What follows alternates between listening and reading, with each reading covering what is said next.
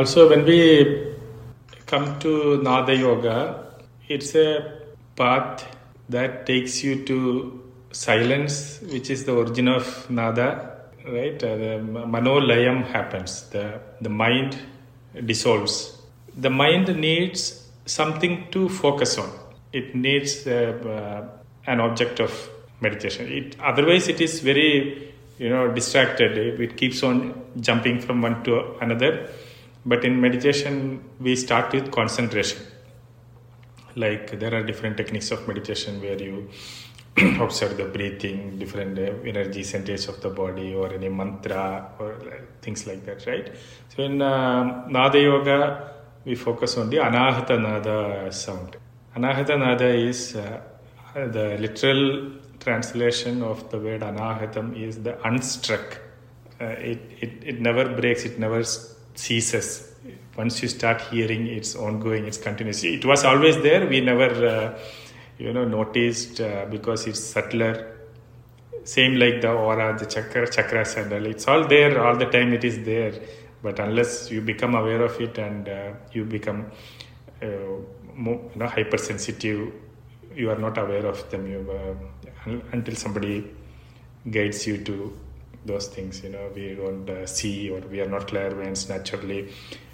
Those things are not needed in a day-to-day basis, right? So same way, once you start hearing, like in Vipassana, about sensations of the body, Goenkaji says, there is a sensation in every part of every single cell of your body at any given point of time.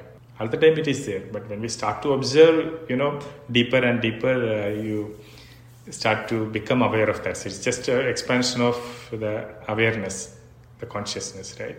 Same thing here. So if you have noticed, if you go to very silent places, no traffic noise, no like maybe AC running or fan, something like that. Very silent, natural places, maybe like a forest or inside a cave or something like that. Naturally, very silent place. You start to hear that something like maybe like a cricket sound or something, right? Yeah. I thought there are so many crickets. So that is actually what you are hearing is the inner sound. That is from within. That's not outside of us. But our ears are naturally open, right? And our eyes, we have the capability, if you want, you can close your eyes, you can shut the locum, right? You can turn inwards. But ears are naturally open all the time. If you have to close, you have to use your effort to close them. So that's what we are doing here using the Shanmukhi Mudra. Shanmukhi Mudra is... did we do that last time?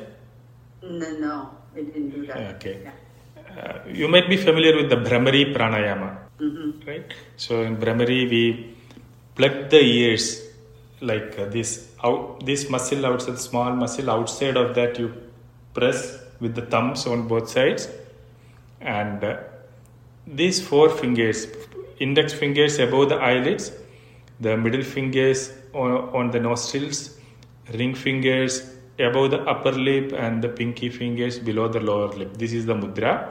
And these four fingers are very gently placed. You don't press them, but only the thumbs you press slightly harder so that you shut off the external sounds. Not completely, you still can sometimes hear loud sounds and all if it is there outside. That is fine.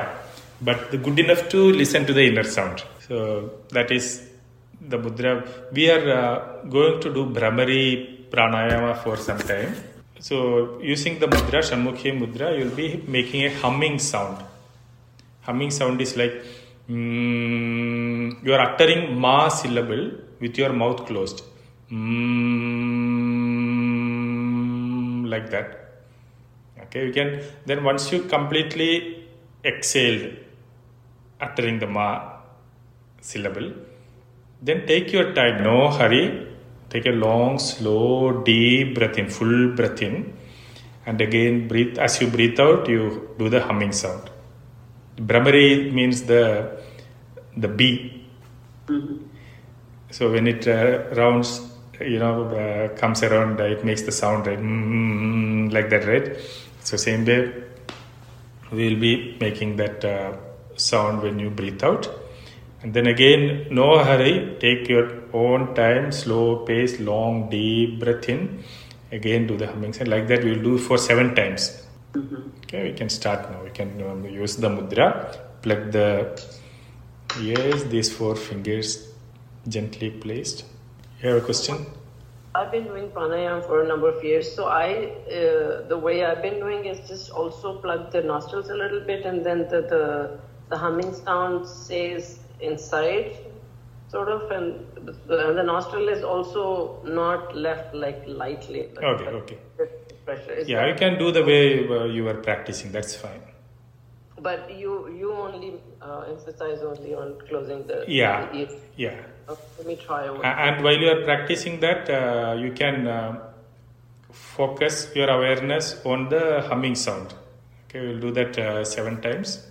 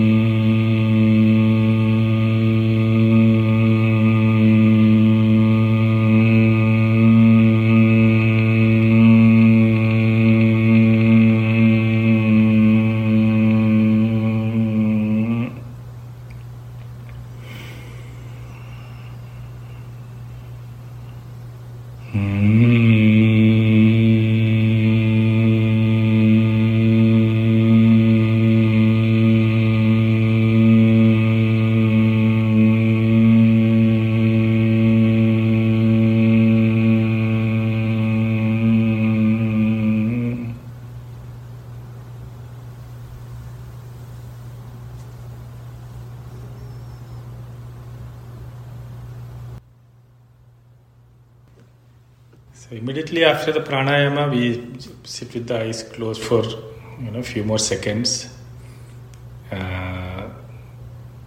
So what did you hear at that time when you stopped humming and when you sit with your eyes closed? I was going to ask you that. When you have this ringing in your ears, that's what keeps when I'm silent. I don't know why when I'm doing vipassana I don't hear it at all. Maybe my focus is someplace else. Right. But when I do this type of pranayama or think of sound, and then only that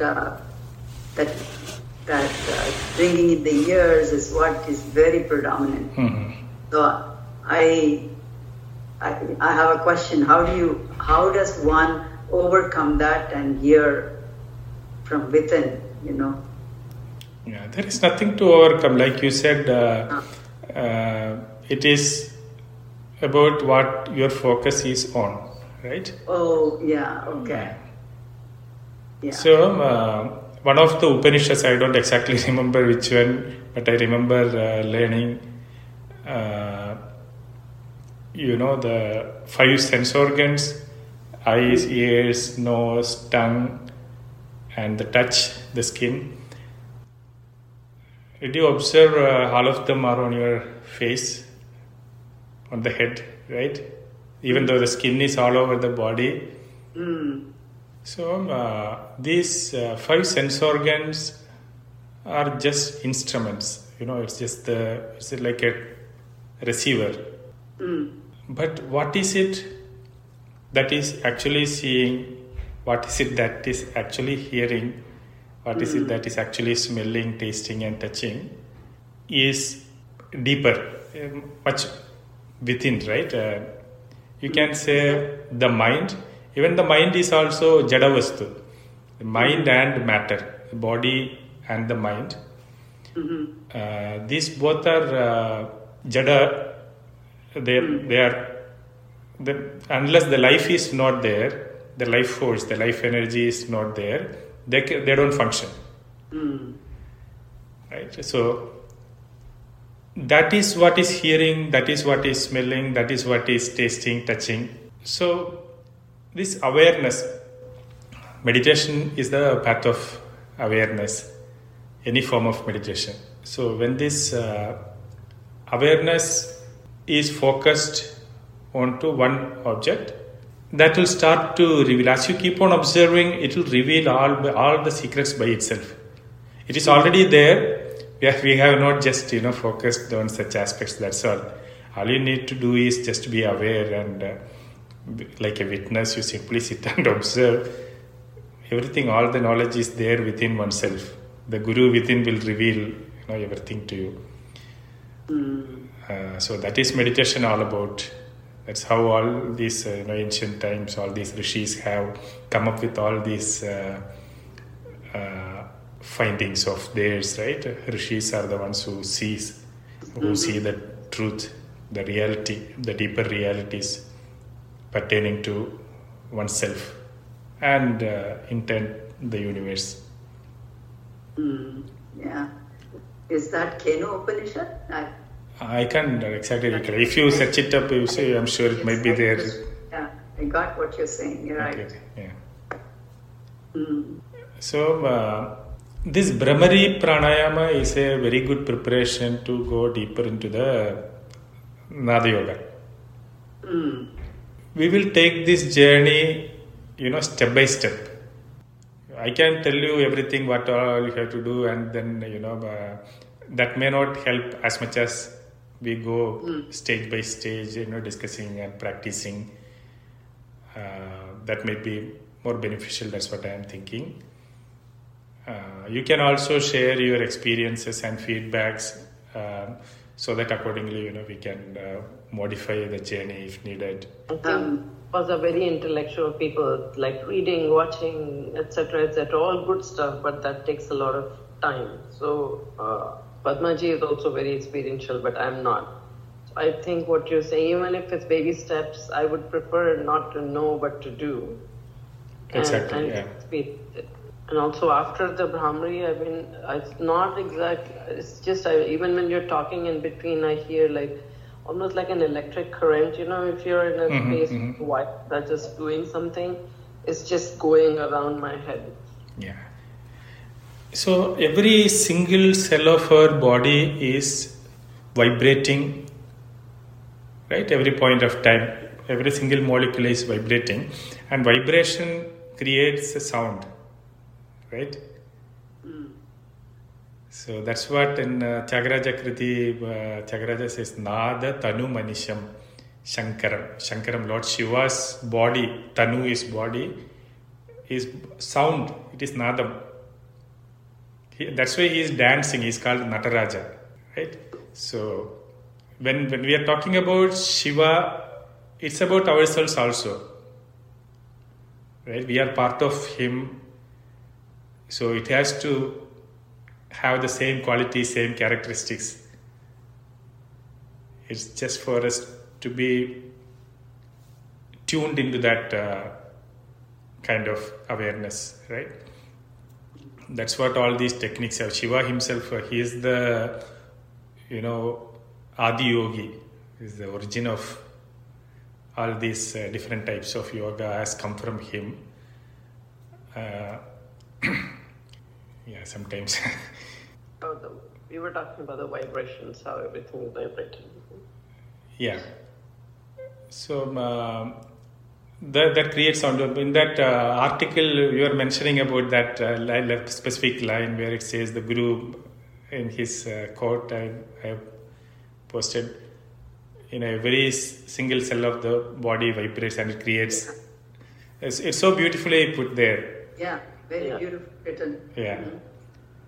So our job is now to bring it to our own experiential level, rather than reading and intellectually understanding it, to experience it. That's what we are trying to. Mm-hmm.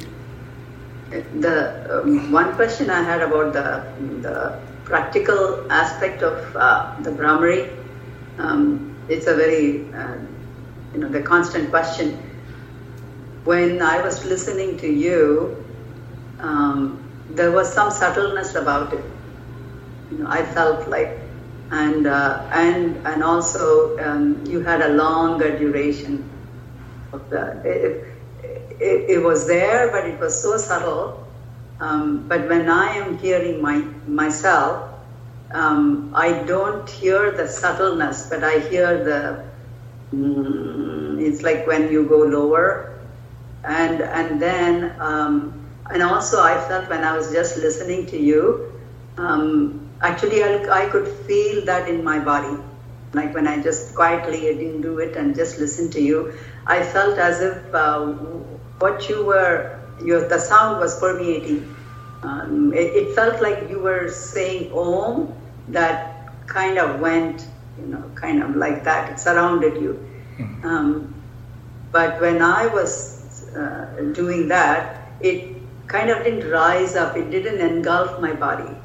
It's like as if it was just resonating in the very lower part of my body. That's all. So what is that you are doing that gives that feeling of like as if the whole body is, and it was very subtle. It was soft and subtle, and for a longer time. Like I had to do almost 3 or 4. By the time you finished one. And so each time I saw a start, something gets disturbed. The starting, when you're towards the middle, something happens, but when I stop and start again, that feeling goes away and it's like restart. So how did you cultivate what you're doing? So one thing is the breath. That is what... how much ever deep breath you are able to take, that's the duration of the exhalation, right? They are directly proportional to each other. So when you take a deep breath in, make sure you take as much as you can. See, like taking a deep breath, I think now it is complete. No, I still can inhale, continue to inhale and fill the upper lobes of the lungs also. A full breath as much as you can without much effort or strain. You have to take the full breath slowly, no hurry to do that. Not a breath in it's not that one. Take your time and slowly inhale as much as you can. If you feel like stopping, if it's complete, still try to inhale more and then fill it up, and then you start humming.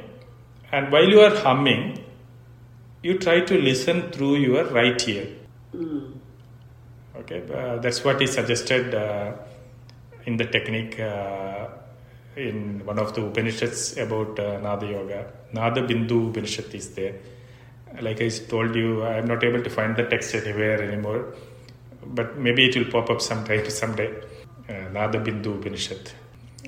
I have read that from Divine Life Society in Rishikesh. It's the Shivananda's book is there. They have an archive, but to go through all of them and find it will be a task.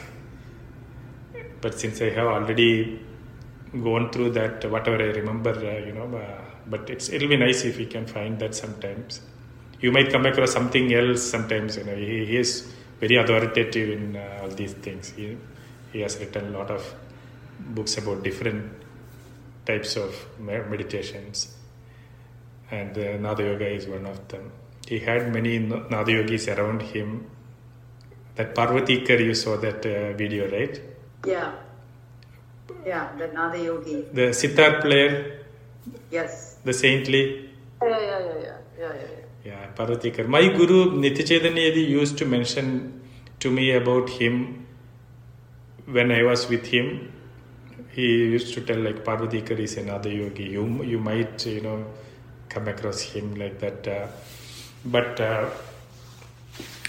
recently only I came across his video.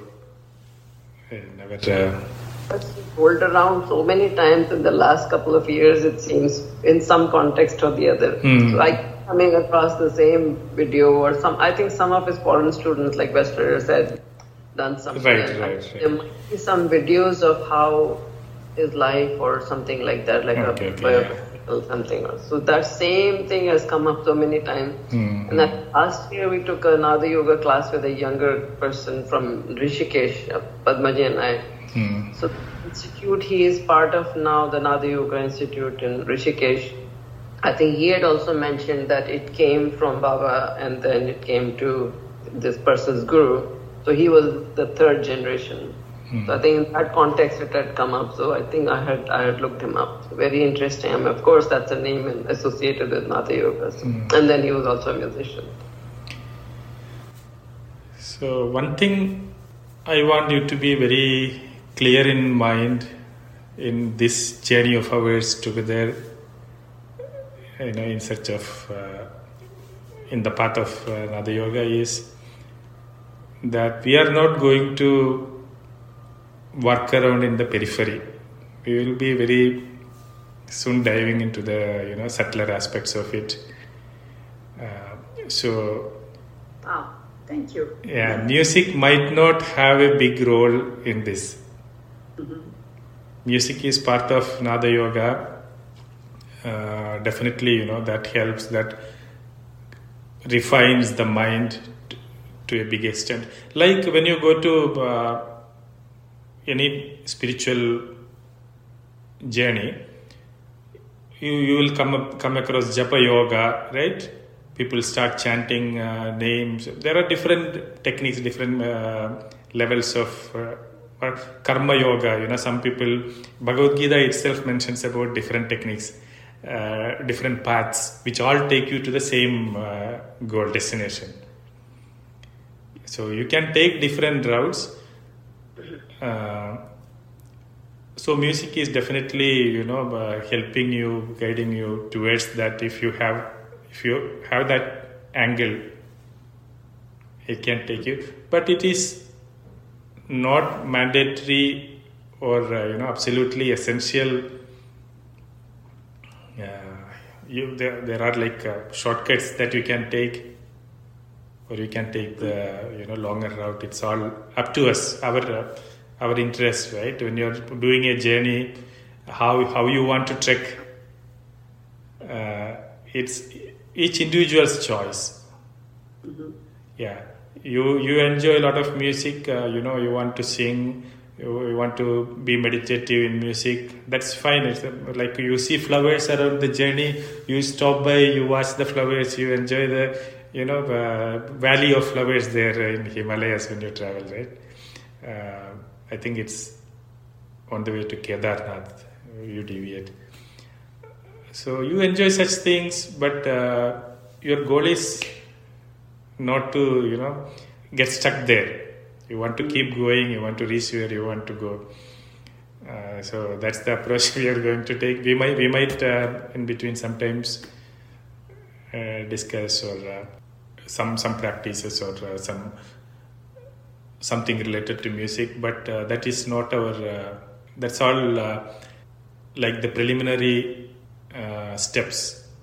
But we might have already, outgrown those stages. May not be needed for everyone. So we can try, if how we can see how far it goes like that. So when you say Nada Yoga, the mind immediately attributes to sound, but we have to substitute that with silence. Actually, the Indica Yoga, one of the videos I was watching, I forget the person who was talking. He said, I think I sent it to probably our group. Anyway, that is the first video I kind of got the distinction between Nada Upasana and Nada Yoga. He says very clearly, Nada Upasana is, what you described as getting involved and through it, experiencing maybe whatever. But Nada Yoga, he says, does not have a bearing on the musical aspects of that Upasana. Yeah. But I didn't know. I thought many times, I used to get confused. I had merged the two together. I thought you had to go to Nada Yoga through Nada Upasana, means you do Upasana on, like Vipassana, I used to think, like Upasana and Nada or music, and then you go to Nada Yoga. Yeah, they are all connected, of course, they are all good. At least maybe, some naturally everybody is inclined to music. There are very rare people who don't like music, are against music. Mostly everyone who has some refinement of the mind, at least have cultured the mind to some extent, they will definitely like music. Any type of music also. Any type of music, yeah. So probably you can consider it as a device to attract towards the path of silence. Yeah. Yes, that's a good one. Yeah. So I think the learning of especially classical art forms tunes your ear much better to an external subtle sound first, and then I think that becomes a tool. Correct. To tune into a subtler sound inside. Right.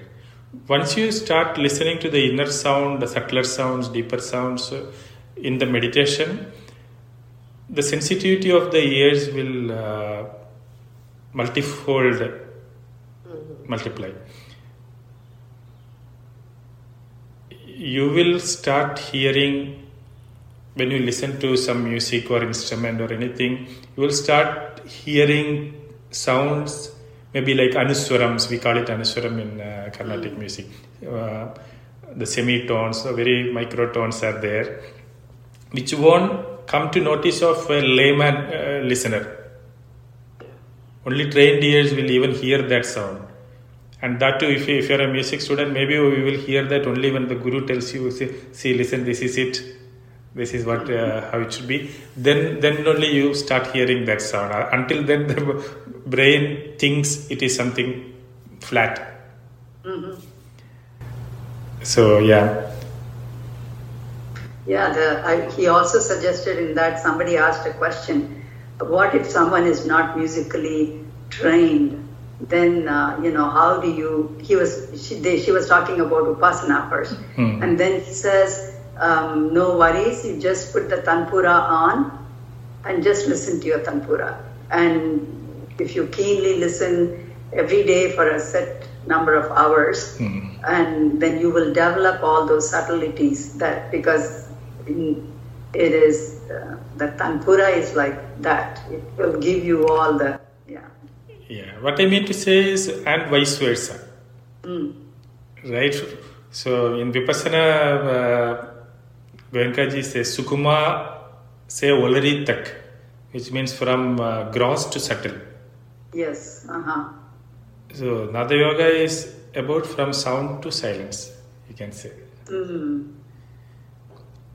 So listening to playing a tambura, that's all ahata nada.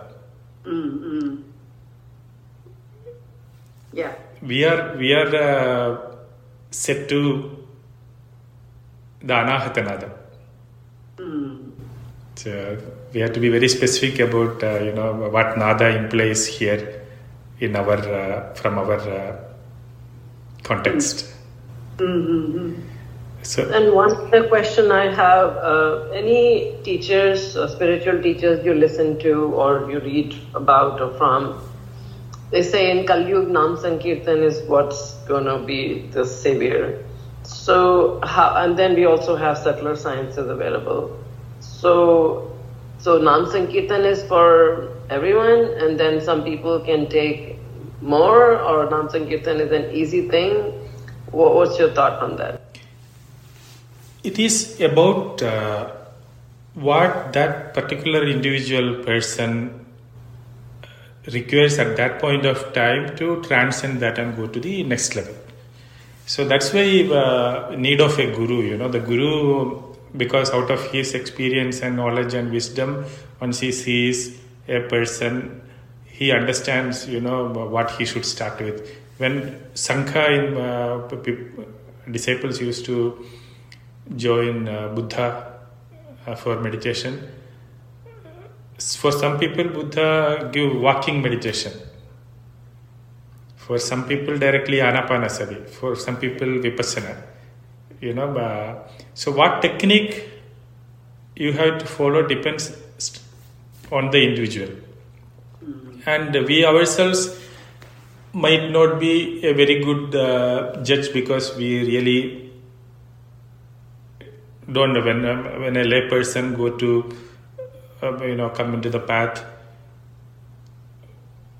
Somebody who has trodden the path already, he might be able to guide you. Okay, you come this way. This can easily take you. But if you go alone, you might still reach, but you might miss the road, your side road, and maybe lost for some time, walk, roam around, then again come back.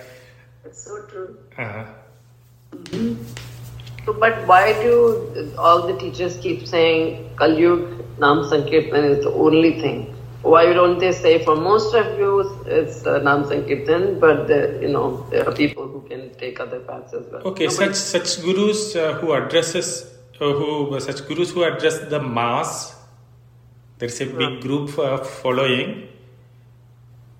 That is the easiest way to bring them all together and guide them towards the subtler aspects. Japa Yoga is nothing less. Every step is needed towards. You have to walk every step. You have to know the entire field. To know. That's what Buddha says. The entire field of mind and matter you have to explore.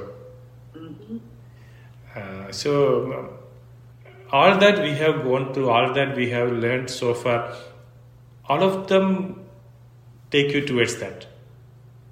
Every step has helped you reach here. The preparation sort of thing. Yeah, you can say. They are no way lesser own. Because of that only we are, at this. So we don't think linear. Think of a, spherical. So wherever you are starting, whatever you have traveled, it's not a beginning or it's not. When you think linear, this is beginning and this is the end. Then this is much far behind. Maybe lesser or something like that. It's not like that. You put different points on the sphere. All the points together make it a whole sphere. Yeah. So wherever you make a point, all those are needed to make it complete whole. Got it. So pranic healing has helped, vipassana has helped, and music has helped. But at every point of time, the life brings to us in the spiritual journey, whatever comes to us at that point of time, that is more relevant, and that's what something we need to explore. And then that is done, and it just drops off. You don't have to stick with it for the whole lifetime. Maybe another, you might explore another realm of the existence in another point of time in life. That time you won't think that that the Nada Yoga was rubbish. It was foolish. Nothing is. That's what. It's all part of it. Yeah, that's fully understood. Experientially. Another blog I read that he describes very nicely the center and the periphery.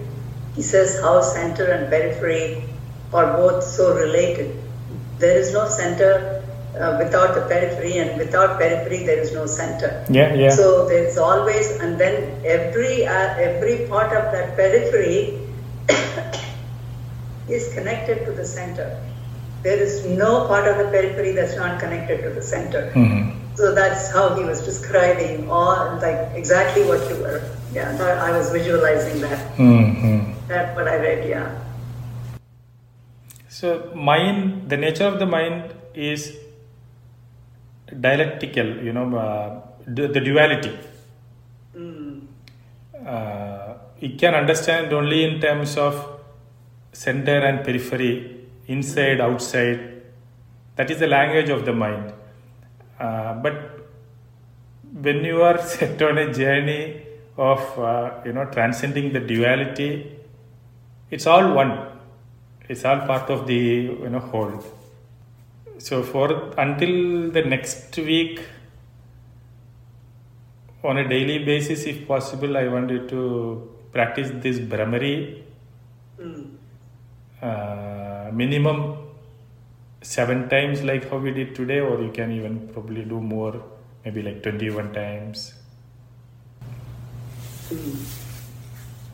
And then next week we will see the next step. So there was a Swami in Southern California. I know Padma ji was very, very connected. I just heard of him. I never met him, but they were connected. Oh yeah. So I think he gave this technique of Brahmari, I think, and focusing on your Agya chakra.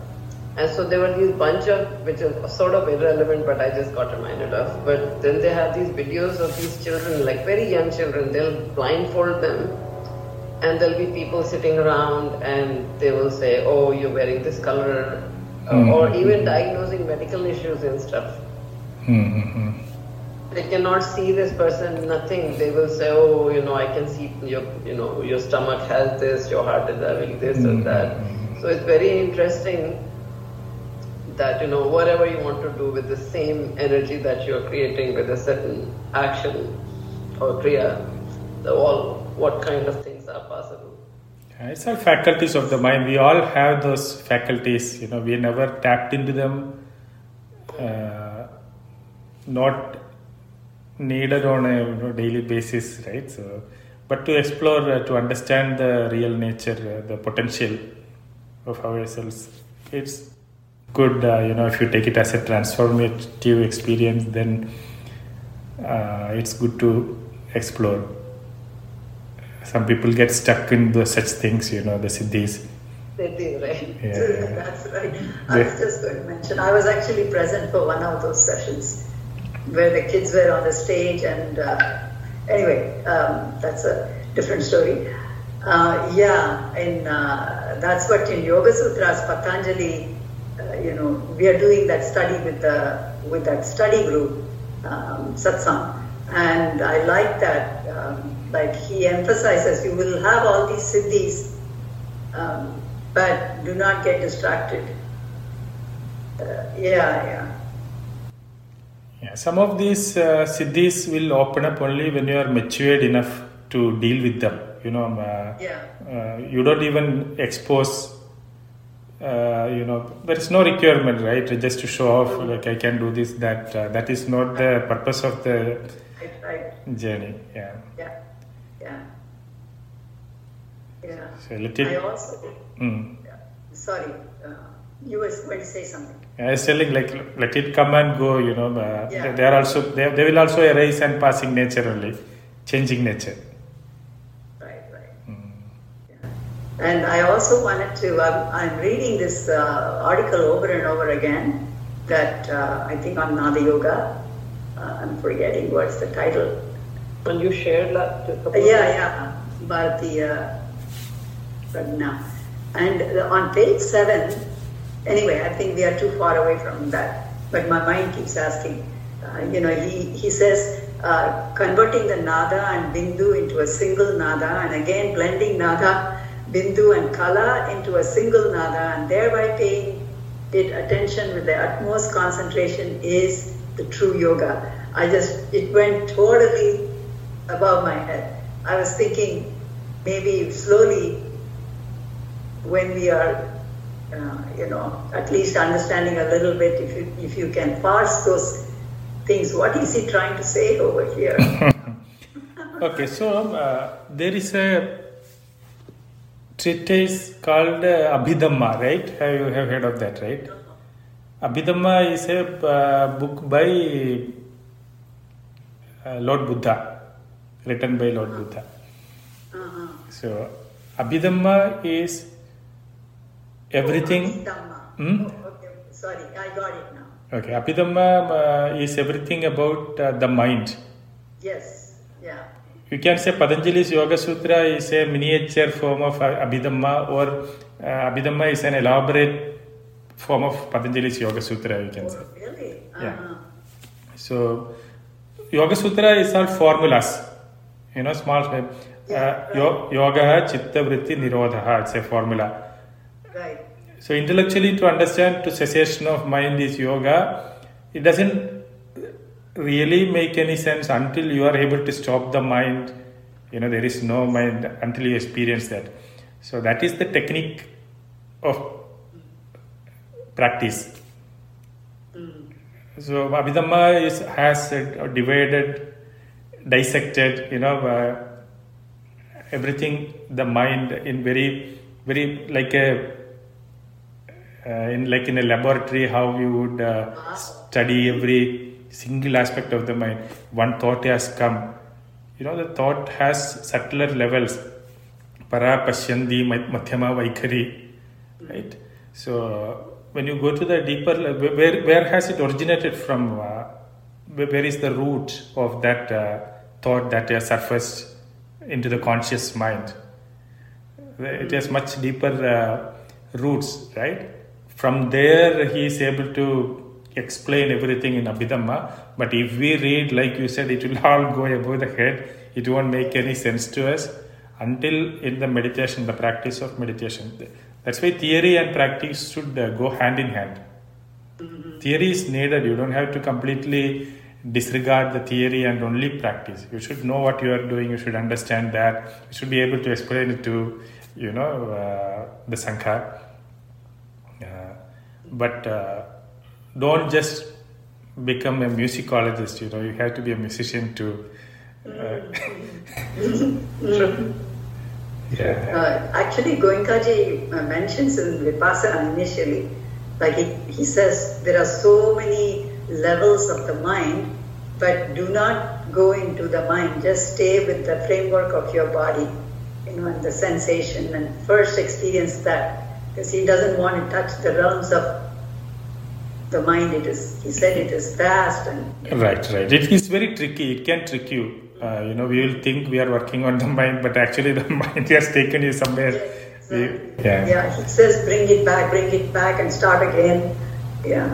I think it's also sort of a distraction and a waste of time most of the times, because neither you're there nor you're here, because mind has not only gone a million miles ahead, also taken you a million miles away from what you should have been doing. This kind of reminded... Hands-on is more necessary, I think, than a lot of Not that we are doing that personally, but a lot of reading and intellectualizing. You start feeling this ego saying, wow, I know so much, so such good stuff. But don't know it from personally, again, I'm talking about myself. Really, I have so much work to do, even about music and all. We keep talking and know everything about Drupad. I've heard people talk about it, the structure, this, that, but no inclination to sit and practice and take it from point A to point B. So it's a lot of hands-on work which we need it in many directions that we have been touching upon. And one question, last time you mentioned Mahasatipatthana. You said you had, so what is the difference between Satipatthana and Mahasatipatthana? Both are same only. So in Sati's awareness, Patthana is to establish in awareness. So main difference in the two courses of Vipassana and Satipatthana. In Vipassana 10 days course, you meditate maybe for 10 hours, right? In Satipatthana, you meditate for 24 hours. Yeah, but then it's a little shorter. Like you go on, I did one Satipatthana after several 10 days, but then instead of going on Wednesday, he asked us to come on Thursdays. It was like 1 day shorter or something. Yeah, it's only 7 days or 8 days, I think. 7 days, and 8th day you complete. But at that time I didn't see, when I went to only one Satipatthana, but I did not see the difference. We were sitting with all the 10-day Vipassana students, new and old, and only the discourses were different. Okay. At that stage, I didn't recognize what the difference between that 10-day Vipassana and the Satipatthana was. So that's why I was going to ask. It is more intense, that's it. You try to maintain your awareness even during night. You don't actually lie down and sleep the full time in the night. Yeah. You will be sitting and you will be still observing. You get the required rest for the body and mind. Maybe like for 2-3 hours you might lie down and sleep off. But still, the observing the sensation, it will be happening in the subconscious mind because you have been doing that throughout the day. Oh wow! Yeah. So that's how it becomes. That is the idea of Satipatthana. I didn't know that. It happens automatically. You feel like, why am I not able to sleep? Because you feel like you're continuing on in that. Because when you do 10-hour, 13-hour meditation, the Vipassana, it just feels like you're continuing, but I didn't understand that. Okay, all good. Yeah, when you travel in a train for 2-3 days, even if you get to your home, you still feel like you are moving in the train, right? Yes. Oh, okay. So it gains a momentum, and the subconscious mind starts doing it on its own without any effort from our side. So now in this week's practice of Brahmari, what are the things that we need? Are there steps to get to the stage where you are, or just practice the way it comes, or how do we? So one obstacle that can come during your practice of Brahmani is when you hold like this, your hands will start to hurt if you are not used to sitting like that. So all these physical obstacles will be there first, back pain, something or the other, like that. So that's something that we need to overcome. That's why you practice Hatha Yoga, asanas, all those things. It's okay if you want to support your elbows, maybe keep some raised stool or something on either side, just rest a chair or something, and you can rest them so that that's not an obstacle. You can sit for longer duration. So whatever time comfortable for you, you can practice. And then another important step is, once you finish the humming, you come back to the sitting meditation posture. Be in silent for some time also. Sit as long as you want. Whenever you want to come out, you can slowly open your eyes and come out of it. So So when you are... Focus on the right ear. Yeah, listen through the right ear. That will... During humming, you focus on the right ear, and after the silence also you focus on the right ear. Yeah, that's a good practice, because eventually when we get to the Anahata Nadam also, that's what we are going to practice. Sound you might... What's the difference between right ear and left? Okay, sound you might be hearing through both ears, okay? But you focus on the right ear. It's okay sometimes. It's okay. Sometimes your attention goes to the left ear also. Maybe you are listening from the center. Sometimes automatically the mind, does all these things. Let it, and then whenever it comes to your attention, you bring it back to try listening through the right ear. It's about the Ida and Pingala connection. Like left nostril, when you breathe, how it affects the Pingala and the Ida, right? So in Aloma Viloma Pranayamam, we are balancing the breath, balancing the energies. The Ida and Pingala are in helix shape, corresponding to the spinal cord. So normally if we check, one of the nostrils is partially open, right? So now right nostril is, I think we discussed this last time. No, we didn't, but we have been exploring that for a while too. So right nostril is more open means my left brain is more active at this point of time. After some time, it will automatically change. The left will be more open. About 45 minutes, it will keep alternating. So in yoga, there is a technique, say my left nostril is partially blocked now. I lie on my right hand side like this. It will slowly open up. Have you observed that? Have you noticed that? Yeah. Rekha did a lot of Swara Yoga. It's from it, yeah. So in night, during sleep, that's why we keep turning sometimes. Sometimes we lie on the left side, sometimes we turn automatically. Unconsciously, you might be sleeping, you might be in deep sleep, but the body makes these adjustments to balance the Ida and Pingala. It has to be balanced, but then only morning when you get up, you will be fresh, right?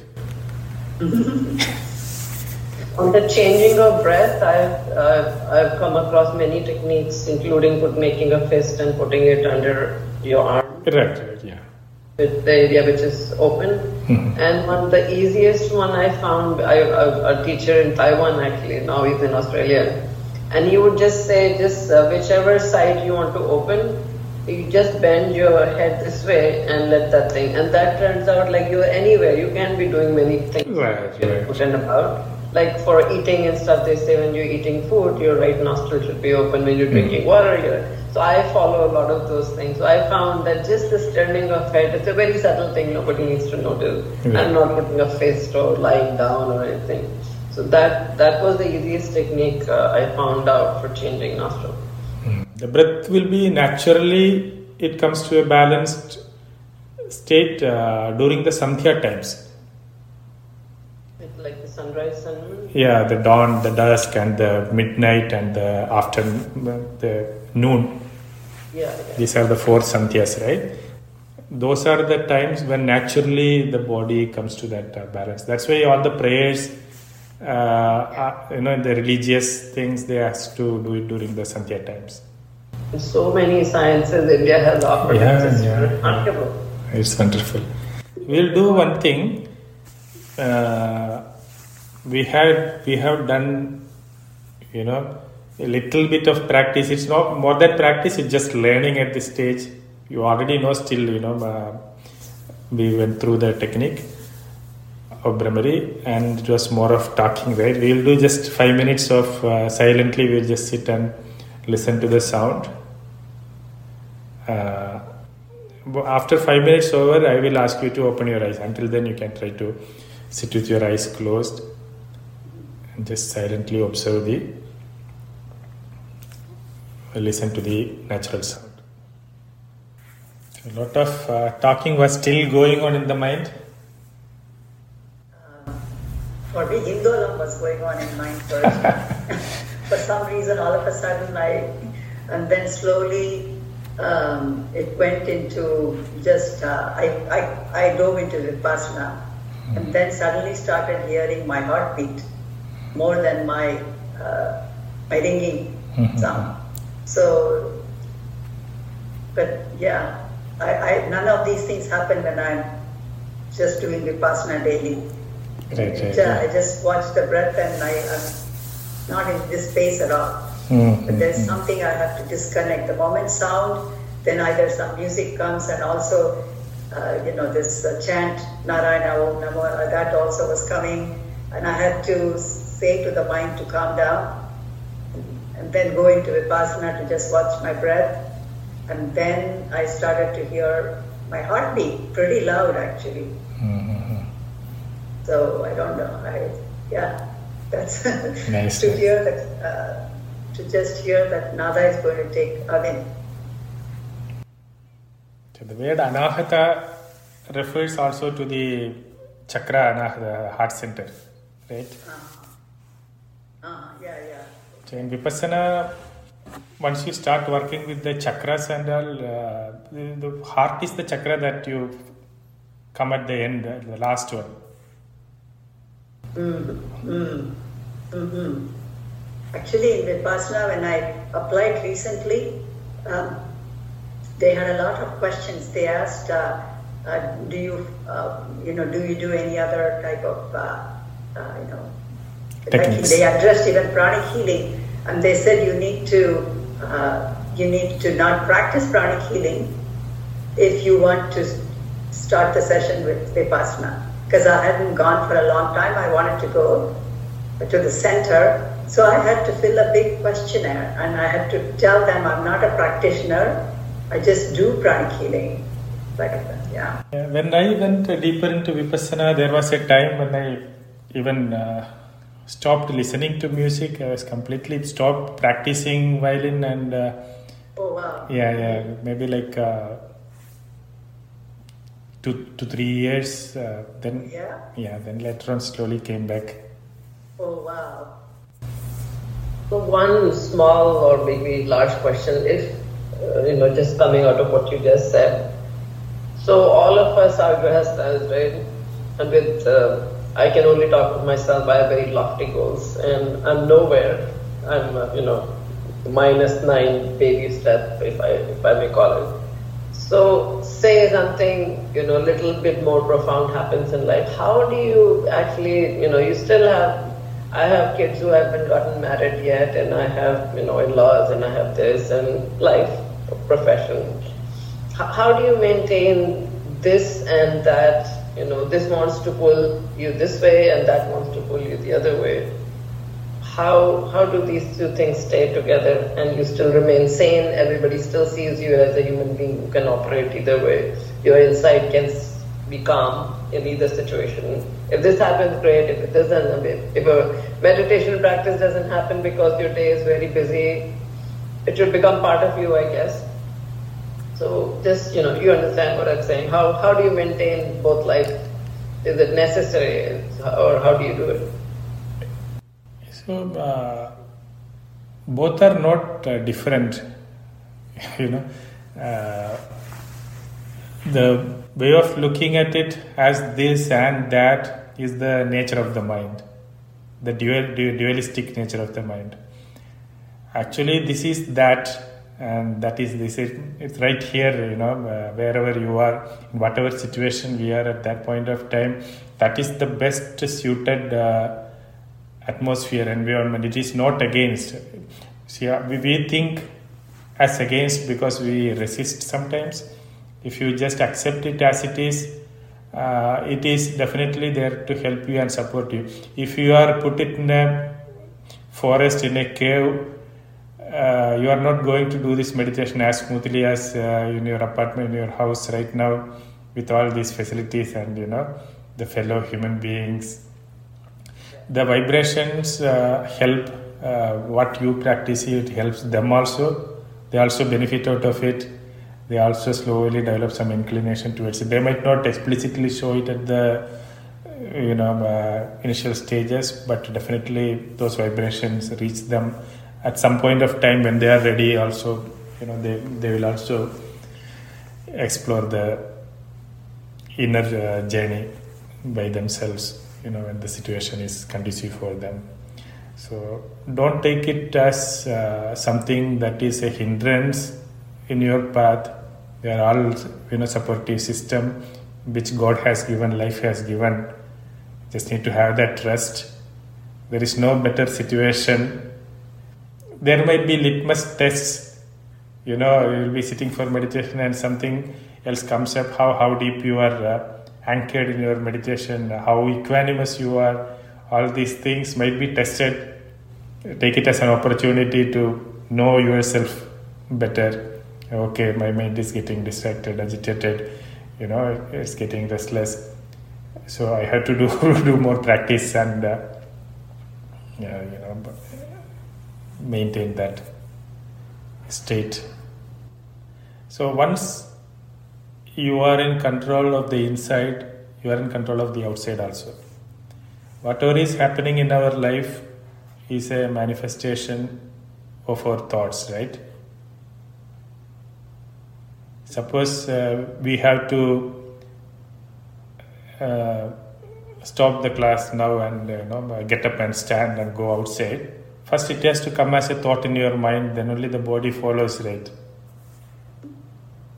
So everything is like that. The house that we are living in, it was a thought in somebody's mind, it was an idea in somebody's mind, then it manifested as a physical form. So whatever is happening, it's all our own manifestation of thoughts only. The life outside is you created it, and now we need to accept it. It is fine. Yeah. You're totally true. I can tell you. I've lived for 74 years and asked many questions like this. Now I'm recognizing you need to integrate everything. Yeah. Embrace and integrate and just take one day at a time. And if you ask too many questions, then you get confused about even today, what you're doing, where you are. All these questions, everything will slowly settle later. It's good to ask, it's good to talk. After some time, all this talking will be, all gibberish in the mind. It's not good. You will realize this is not it, and you will come to that silence within. That's the time when Gurostu Maunam Shishyostu Chinna Samshaya. I don't have to answer your questions, but your answers will be your questions will automatically dissolve. So we are trending towards that silence which has all the answers. Keep going. One step at a time. Yeah. So what I hear a lot in my household is I have a very pitta tendency. Like I'm very go fast, do everything nicely, and my body also sometimes takes a back seat. My mind works faster. And I try all these different practices because I have this inclination to explore, and then I get out of that and I see something is not done correctly or something, and I explode, right? And my husband has this constant thing, what happened? You're the one who meditated and I don't, and you are calmer than you, right? Yeah. So it's a big slap. I'm thinking, am I wasting my life? Neither am I enjoying this, nor am I getting anywhere in that. And there's such a dichotomy. I cannot take my practice, any practice that I do, I'm not a meditator as such, but whatever I'm doing, little bit, is not translating into my life, or it doesn't seem that much. So are the people who are actually just enjoying, eat, sleep, be merry, are better than, what am I doing? It's a very common phenomenon in people's life. Hindi में एक वो होता है कि ना खुदा ही मिला ना वे साले सनम ना इधर के रहे ना उधर के रहे. Nothing, no God, no material life, you're just like no man's land, like kuch nahi, idhar bhi nahi, udhar bhi nahi. So is something going to happen in this lifetime, you think? That's what I want to know. Yeah, so these conflicts will be eliminated when we when the duality of the mind diminishes, when we are able to see the oneness. Until then it will be there. So we still need to work inside only, to solve all these issues, not outside. You leave the home and you go to forest and sit, there will be other problems. So this is much... have to be thankful for whatever we got. So Brahmari is going to be the practice for this week? Yeah, Brahmari and just 5 minutes of meditation with your eyes closed.